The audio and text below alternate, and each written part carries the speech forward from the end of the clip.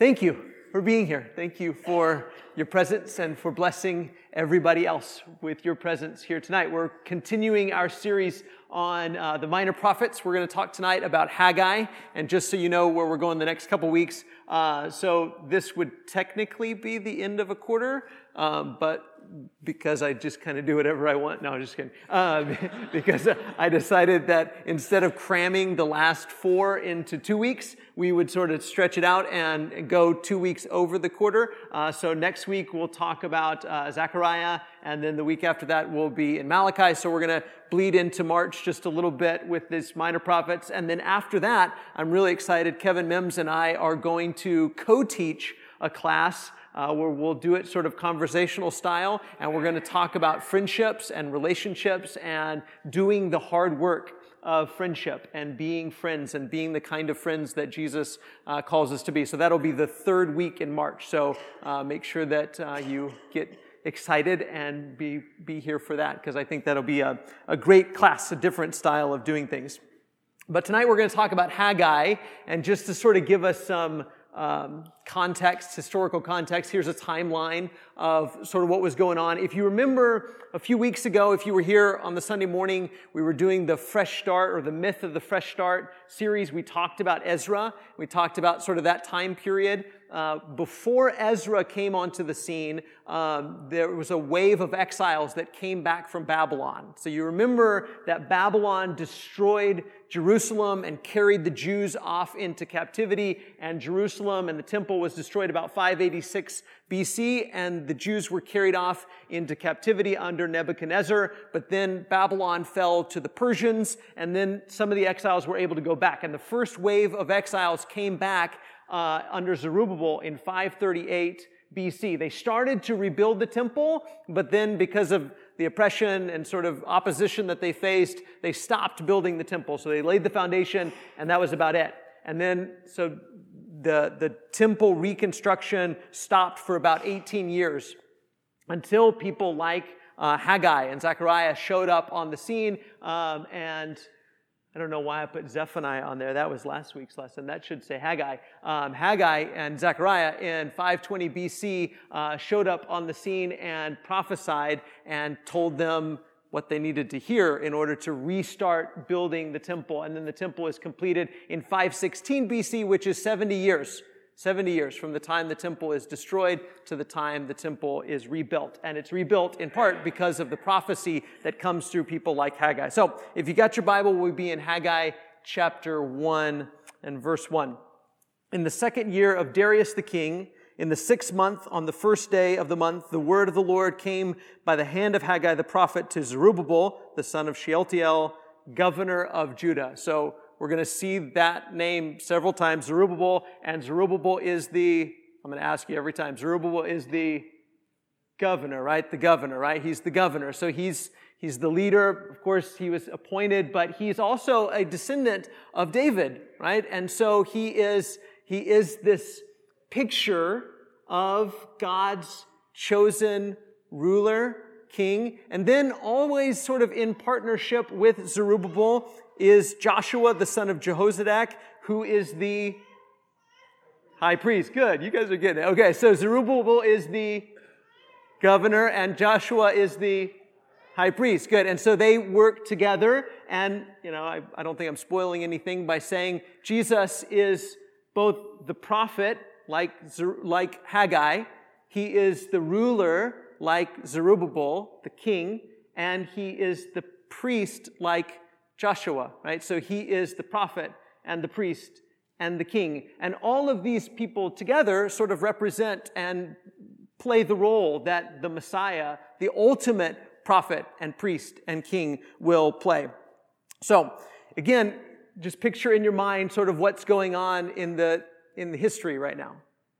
You have these people that are living in their homeland, and you have much earlier, going back in time, you have Jerusalem, the place where God is, the place where the temple is, the place where God has given to them, and they're living together with God, but because of their sin, it's destroyed in rubble, and they're carried off as slaves into captivity. Now, again, I say this all the time, every time we talk about the captivity, but I can't even really imagine what that would be like. Can you? Can you imagine what it would be like? Imagine, again, we don't really have anything to compare it to, and so it's really hard for us, because even if we say Washington, D.C., because that's sort of the capital of our nation, it doesn't carry the same weight as what Jerusalem would have carried for them, because we don't have any promises of God about the perpetuation of our capital, but they had promises from God, and God lived with them in their capital. Their capital buildings, their monument wasn't just a building. This was God's house. And so when Nebuchadnezzar came in and destroyed the temple, and it was left in rubble, and the Jews, as God's people, were taken off in chains into captivity, transported and exiled to Babylon, we really can't even wrap our minds around how emotionally devastating that would be, not only for that generation, but for every generation afterward. This is huge. The people that had been brought out of Egypt, that had been freed from their slavery, had now become slaves again. They had become captives again. Babylon has become the new Egypt. But then, just like there was an exodus from Egypt, there is a return from their exile. And so now, in Haggai's day, they've come back from Babylon and they're living again in Jerusalem, right? But the problem is that they've been living there for 18 years, almost 2 decades, and the temple is still in ruins. And everything is just a trash heap. It's just awful. Constant reminder of their sin that had taken them there in the first place, their sin that had been the reason the temple had been brought down in the first place, and sort of just everything being on hold. All of the prophets, when the prophets had told them before all of that happened, you're going to be taken off into captivity and all of these bad things are coming to you. There were always promises of restoration and things are going to be good again. In fact, things in the future are going to be better and brighter than they were in the past. But now, all of that is just sort of on hold. They're just sitting there doing nothing. So verse 2, thus says the Lord of hosts, these people say the time has not yet come to rebuild the house of the Lord. So there's the complaint. There's what the people are saying. What are they saying? It's not time to rebuild the house of the Lord, right? That'll be later. We'll rebuild that later. We'll get around to that. We've got other things to take care of now. Then the word of the Lord came by the hand of Haggai the prophet. Is it a time for you yourselves to dwell in your paneled houses while this house lies in ruins? So what does he mean by paneled houses? Your nice, fancy, one translation says luxurious houses. What is he saying to them? What is God through Haggai saying to them? He's saying, look at the situation. You've come back, and have they left their houses lying in ruins? No, they're rebuilding their houses. In fact, they're making their houses nice and paneled and luxurious. And they're living in their luxurious houses while the temple lies in ruins. Verse 5, now therefore, thus says the Lord of hosts, consider your ways. And that's going to be our key phrase for this whole book. Consider your ways. Consider your ways. Consider your ways. Think about it. Just stop. Think about it. Again, the prophets leading up to the captivity, leading up to the destruction of Jerusalem, leading up to the exile, were telling the people to consider their ways. Stop doing what you're doing. Your actions, your sin, your idolatry, your injustice, it's going to cause this humongous fall. And now, after they've come back, the prophets are still saying, consider your ways. Wake up.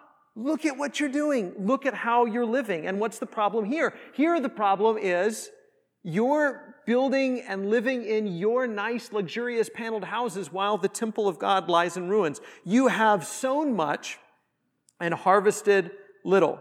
You eat but you never have enough. You drink, but you never have your fill. You clothe yourselves, but no one is warm. And he who earns wages does so to put them in a bag with holes. I just love it. I mean, the poignancy of the way things are described. I mean, think about all of the action verbs. I circled them in mine. Sown, eat, drink, clothe yourself, earn.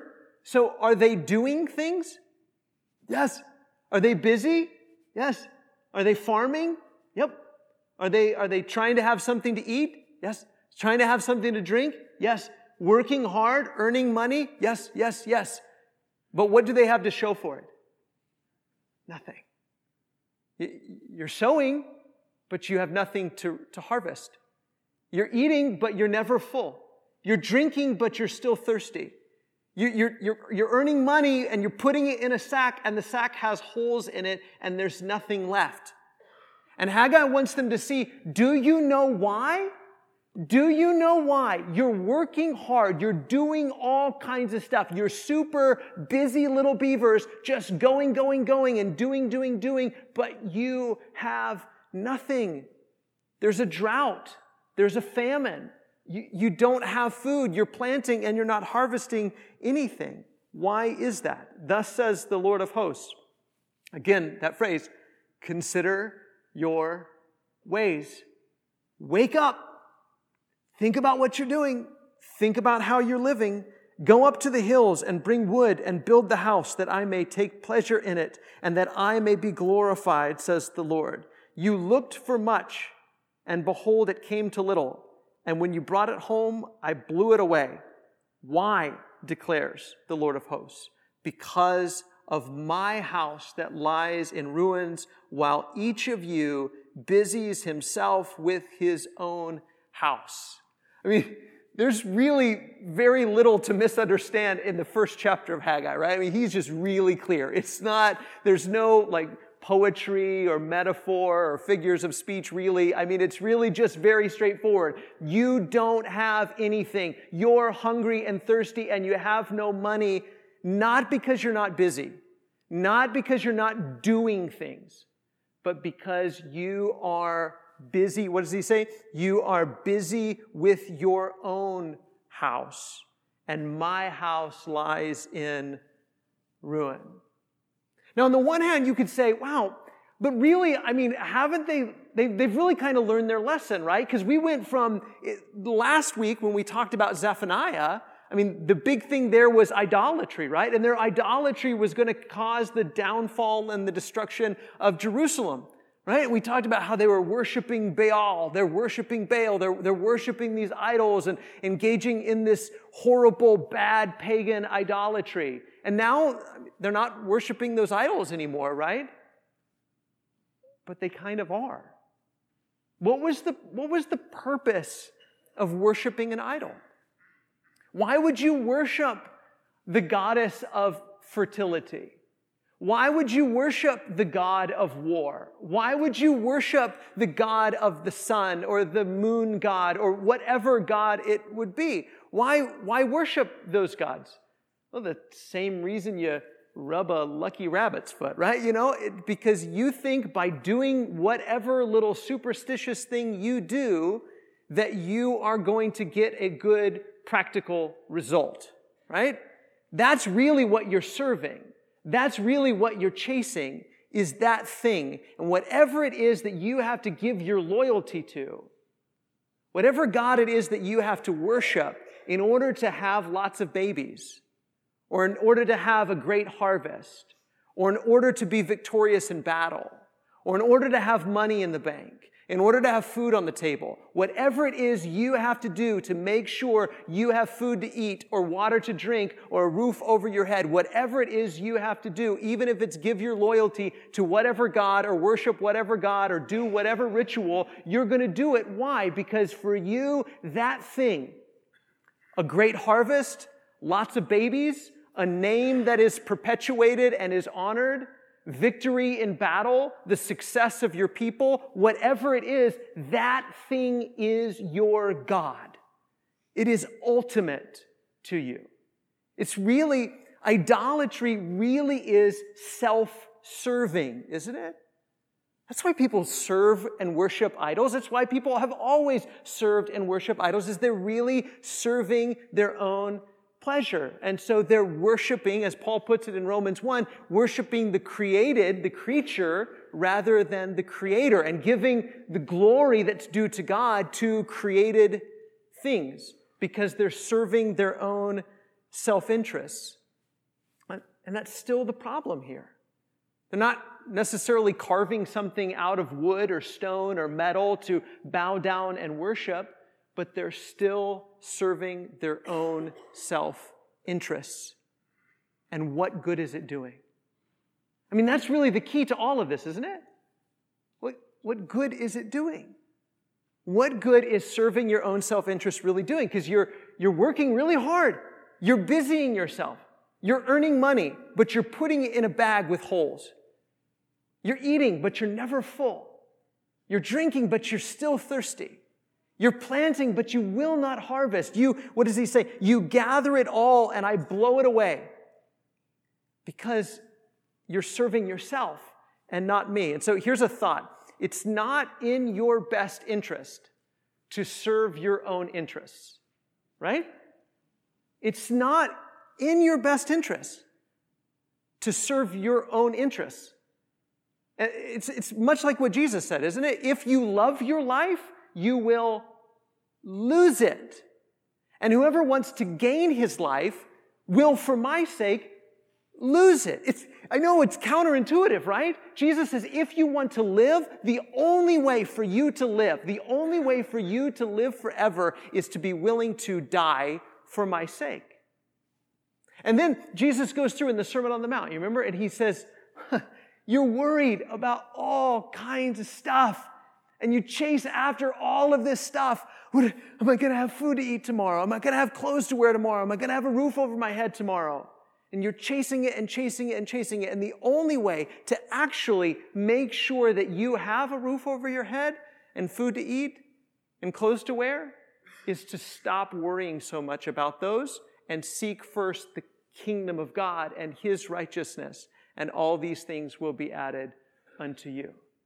See, when you seek the interests of God, when you seek the will of God, when you live your life to please God and do his will, when you build first, in this case, when you build first the temple of God and you say, listen, guys, come on, we got to build the house of God. We've got to build the temple. We've got to rebuild the temple. Instead of busying yourself working on your own little house, when you do that, God is saying through Haggai, I'm going to take care of the other stuff.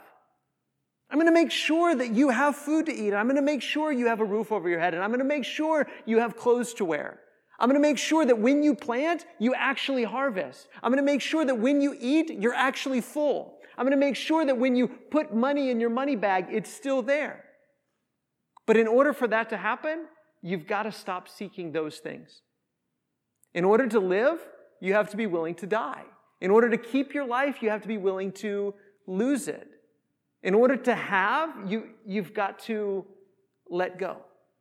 And that's Jesus' entire message, isn't it? That's what it's always been, to be God's faithful people. But when we do what as Jesus says, the Gentiles do, worried about all of these things and chasing after all of these things, in the end we have nothing.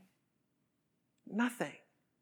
Because, as Jesus asked, what if a man gains the whole world? What does it profit him if he gains the whole world and he loses his soul? He loses his life. What good is it to accumulate wealth for 20 years or 30 years or 40 years and then you die and it's gone? Isn't that his whole point about the fool who has this huge harvest? And he thinks, this is awesome. I got so much food. I don't know what to do with all my food. I know what I'll do. I'll tear down my barns and I'll build bigger barns. And then I'll be able to keep all of this stuff that I've harvested. And God said, wrong. No, you won't. You won't be able to keep any of it. Not even a grain of it, because tonight you're dead. And then what's going to happen to all of your stuff? everything we chase after, when we do it in self-interest, selfishly and self-absorbed, and we think, I've got to get more and I've got to get more, we put it into a bag with holes in it because we're going to die and lose it all. But when we say, I'm going to seek first the kingdom of God and His righteousness, He will feed us and clothe us. It's like the apostles asked Jesus. They said, listen, we've given up everything for you.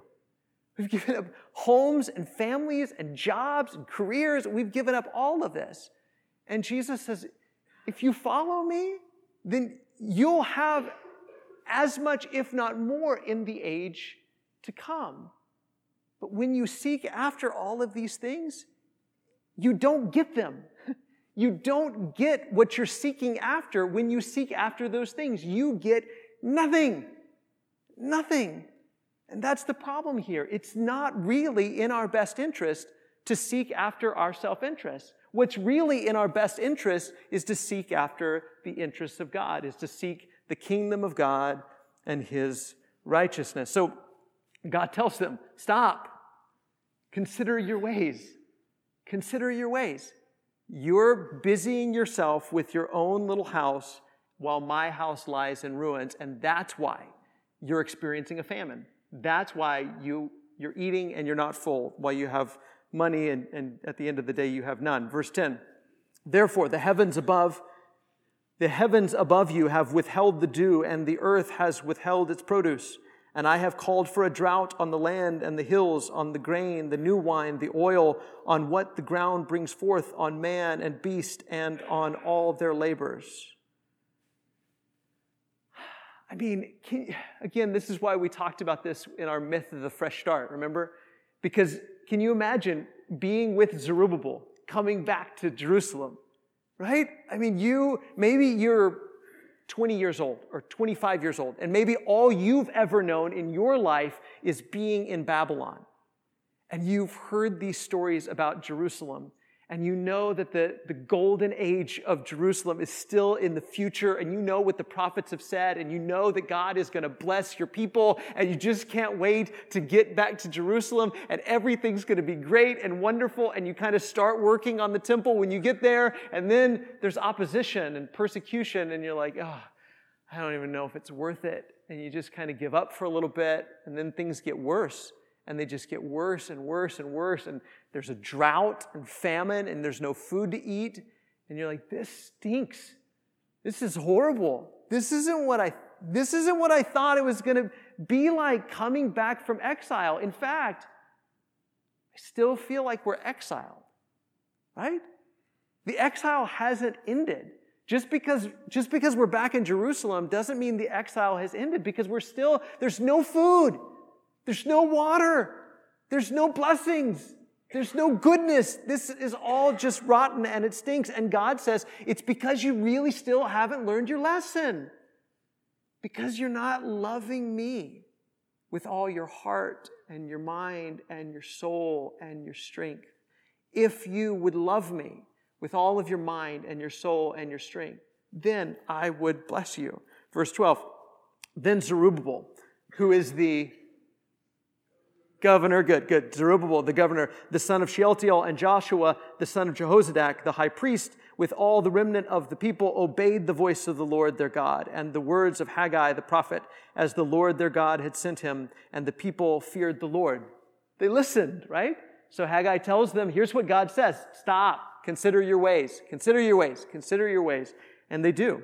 Verse 13, then Haggai, the messenger of the Lord, spoke to the people with the Lord's message, I am with you, declares the Lord. And I love these prophetic books, not just for the audience that was there and experiencing this for the first time, but we have to remember, as we've been saying, that these messages were preserved not only for the people of Haggai's day, but for the next generation, and the next generation, and the next generation, because it would be 500 years before the Messiah would finally come. And even for us that are continuing to wait for the Messiah's second coming, these words encourage us. So there's both sides of the prophetic message. One, consider your ways, right? Wake up. Wake up. Love the Lord with all your heart and your soul and your mind and your strength. And then there's the other side of it, and I'm with you. I'm with you. I haven't left you, declares the Lord. Verse 14, and the Lord stirred up the spirit of Zerubbabel, the son of Shealtiel, governor of Judah, and the spirit of Joshua, the son of Jehozadak, the high priest, and the spirit of all the remnant of the people. And they came and worked on the house of the Lord of hosts, their God, on the 24th day of the month, in the 6th month, in the 2nd year of Darius the king. So God, through the prophetic word, stirs them up and they go to work. And this time they go to work not for their own interests, but for the interests of the kingdom, for the interests of God's rule, for the interests of God's glory. They go to work doing the will of God. Haggai chapter 2 and verse 1. In the 7th month, on the 21st day of the month, the word of the Lord came by the hand of Haggai the prophet. Speak now to Zerubbabel, the son of Shealtiel, governor of Judah, and to Joshua, the son of Jehozadak, the high priest, and to all the remnant of the people, and say, who is left among you who saw the house in its former glory? So what house are we talking about? Temple, right? So who saw the temple? So there were some of the older people that still remember the original, the first temple. And the first temple was huge and glorious. Remember, Solomon constructed the temple. David made all the preparation for it, and then Solomon becomes king, and he builds this huge, glorious, beautiful temple. And that was the temple that was torn down. And now, as they begin to rebuild it, it's a shack by comparison. I mean, imagine Washington, D.C. I'm sorry, I wish I had a better example, but I don't. But imagine if you lived in Washington, D.C., and a foreign force destroyed it and then carried you off as a slave somewhere else, and then you were carried off as a teenager maybe. And you remember what the White House looked like or what the Capitol building looked like. And then decades later, as an old person, you come back. And you come back and you begin as a people to rebuild the places that you used to know. And where the Capitol building once stood, its beautiful rotunda and all of that, now there's like a log cabin, right? And you're like, okay, well, at least it's something, I guess. But it's nothing like it was before. It's not what we thought it was going to be. It's not what it used to be. Who is left among you who saw the house in its former glory? How do you see it now? Is it not as nothing in your eyes? Yet now be strong. So again, there's this warning and punishment, but also comfort. Yet now be strong, O Zerubbabel, declares the Lord. Be strong, O Joshua, son of Jehozadak, the high priest. Be strong, all you people of the land, declares the Lord. Work, for I am what? With you. Work, because I am with you. Your labor is not in vain, right? Your labor is not in vain because of the promises that you have, because I'm with you and because I'm going to bless this work because it really does matter. Can you imagine how much they would need that encouragement? Again, not just in Haggai's day, but in the next generation and the next generation and the next generation and the generation after that for 500 years. And today, 2,000 years after the Messiah has come, we still need that encouragement, don't we? Work because I am with you and your labor is not in vain, declares the Lord of hosts. According to the covenant that I made with you when you came out of Egypt, my spirit remains in your midst. Fear not. Isn't it interesting? Maybe kind of a side note, but almost every time that I can think of, that scripture, that God tells his people, don't be afraid, fear not. And that's one of the most repeated commands in the Bible. Don't be afraid. And I've told you before that as a worrier, a natural-born worrier, you think you're a worrier, I'm twice the worrier you are. I don't care how worrier you are, I'm more worrier. But when I would read those passages in Scripture, don't worry, be anxious for nothing, don't be afraid, it would make me worry more, because then I was like, well, now I'm kind of worried about being worried, and am I doing something wrong because I'm worried? And then I would just be this vicious cycle. But almost every time, God tells his people, don't be afraid. Don't be anxious. Be strong and courageous. It's tied to this idea. My Spirit remains in your midst. I am with you. It's the same thing a father tells his child, isn't it? I don't tell my kids, don't be afraid because there's nothing to be afraid of. Well, sometimes I tell them that. But there are things, don't tell them, but there are things to be afraid of. But most of the time when I tell them, don't be afraid, it's because I'm here. And I'm not going to let anything happen to you. I'm here. And if there is a boogeyman, I'll get him. Don't worry. You don't have to worry about it. I got this. It's my responsibility, not yours. So trust me. So trust me. And this is the same thing God told his people from the very beginning, going into the land. You don't have to be afraid. You don't have to be afraid. There's not going to be enough food. There's not going to be enough shelter. There's not going to be enough protection. That's when we get in trouble, church. When we're afraid, that's when we get in trouble. When we say, I have to do it myself. I have to look out for number one. If I don't protect me, who will? If I don't feed me, who will? If I don't give myself something to drink, then who will? And God says, what am I, chopped liver? I've made you these promises. I will protect you and take care of me. Trust me. Trust me and seek first the kingdom of God. And if you die, yet shall you live. I'm going to bring you back from the dead. You have nothing to worry about. If you trust me, and you don't fear, and you walk in my ways, you have nothing to worry about. I'll take care of it all. Just leave it up to me. Just trust me. Obey me. Don't fear because I'm with you. Work. Work. Stop putting so much time in your own houses. Stop being afraid that you're not going to have a house to live in and build my house. Again, it's not because God needs a house to live in, right? It's not like God saying, I'm homeless, It's not like God has a sign, we'll work for a house, right? I mean, God isn't homeless. He doesn't need the temple to live in. The temple is part of his plan. And in this generation, it's a part of them trusting him.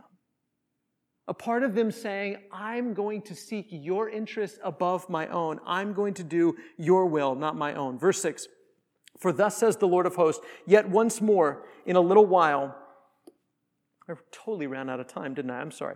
For thus says the Lord of hosts, yet once more in a little while I will shake the heavens and the earth and the sea and the dry land, and I will shake all nations so that the treasures of all the nations shall come in, and I will fill this house with glory, says the Lord of hosts. The silver is mine and the gold is mine, declares the Lord of hosts. The latter glory of this house shall be greater than the former, says the Lord of hosts, and in this place I will give peace, declares the Lord of hosts. He says something better is coming than has ever been. And a greater glory is going to happen in this house than happened in the last house or is happening right now. Now, you could say, well, maybe that was when Herod made the temple really beautiful, but I think it's when God himself came into the temple in the person of Jesus Christ. The glory of God came back to Jerusalem, and in Jerusalem, God made peace. Verse 10, on the 24th day of the 9th month in the 2nd year of Darius, the word of the Lord came by Haggai the prophet. Thus says the Lord of hosts, ask the priests about the law. If someone carries holy meat in the fold of his garment and touches with his fold bread or stew or wine or oil or any kind of food, does it become holy? And the priests answered and said, no. We're running out of time. Let me skip ahead. But so he asked them, listen, if a priest is carrying food and he's holy and he touches the food, does the food become holy? And the answer is no. But if somebody's defiled and they touch something holy, does the holy thing become defiled? And the answer is yes. And so his point is, if you're defiled, then everything you're doing is also defiled. Everything you're building is also defiled. And what you need is cleansing. And God is going to bring that cleansing. Let's skip to the very last slide. I apologize. I thought I had lots of time. But again, the message to the people of Haggai's day is the same message to the people of our day. As you wait for the Lord, as you wait for him to keep his promises and do what he says he will do, consider your ways. Think about how you're living. Be faithful. Seek first the kingdom of God and his righteousness. Work because he's with you.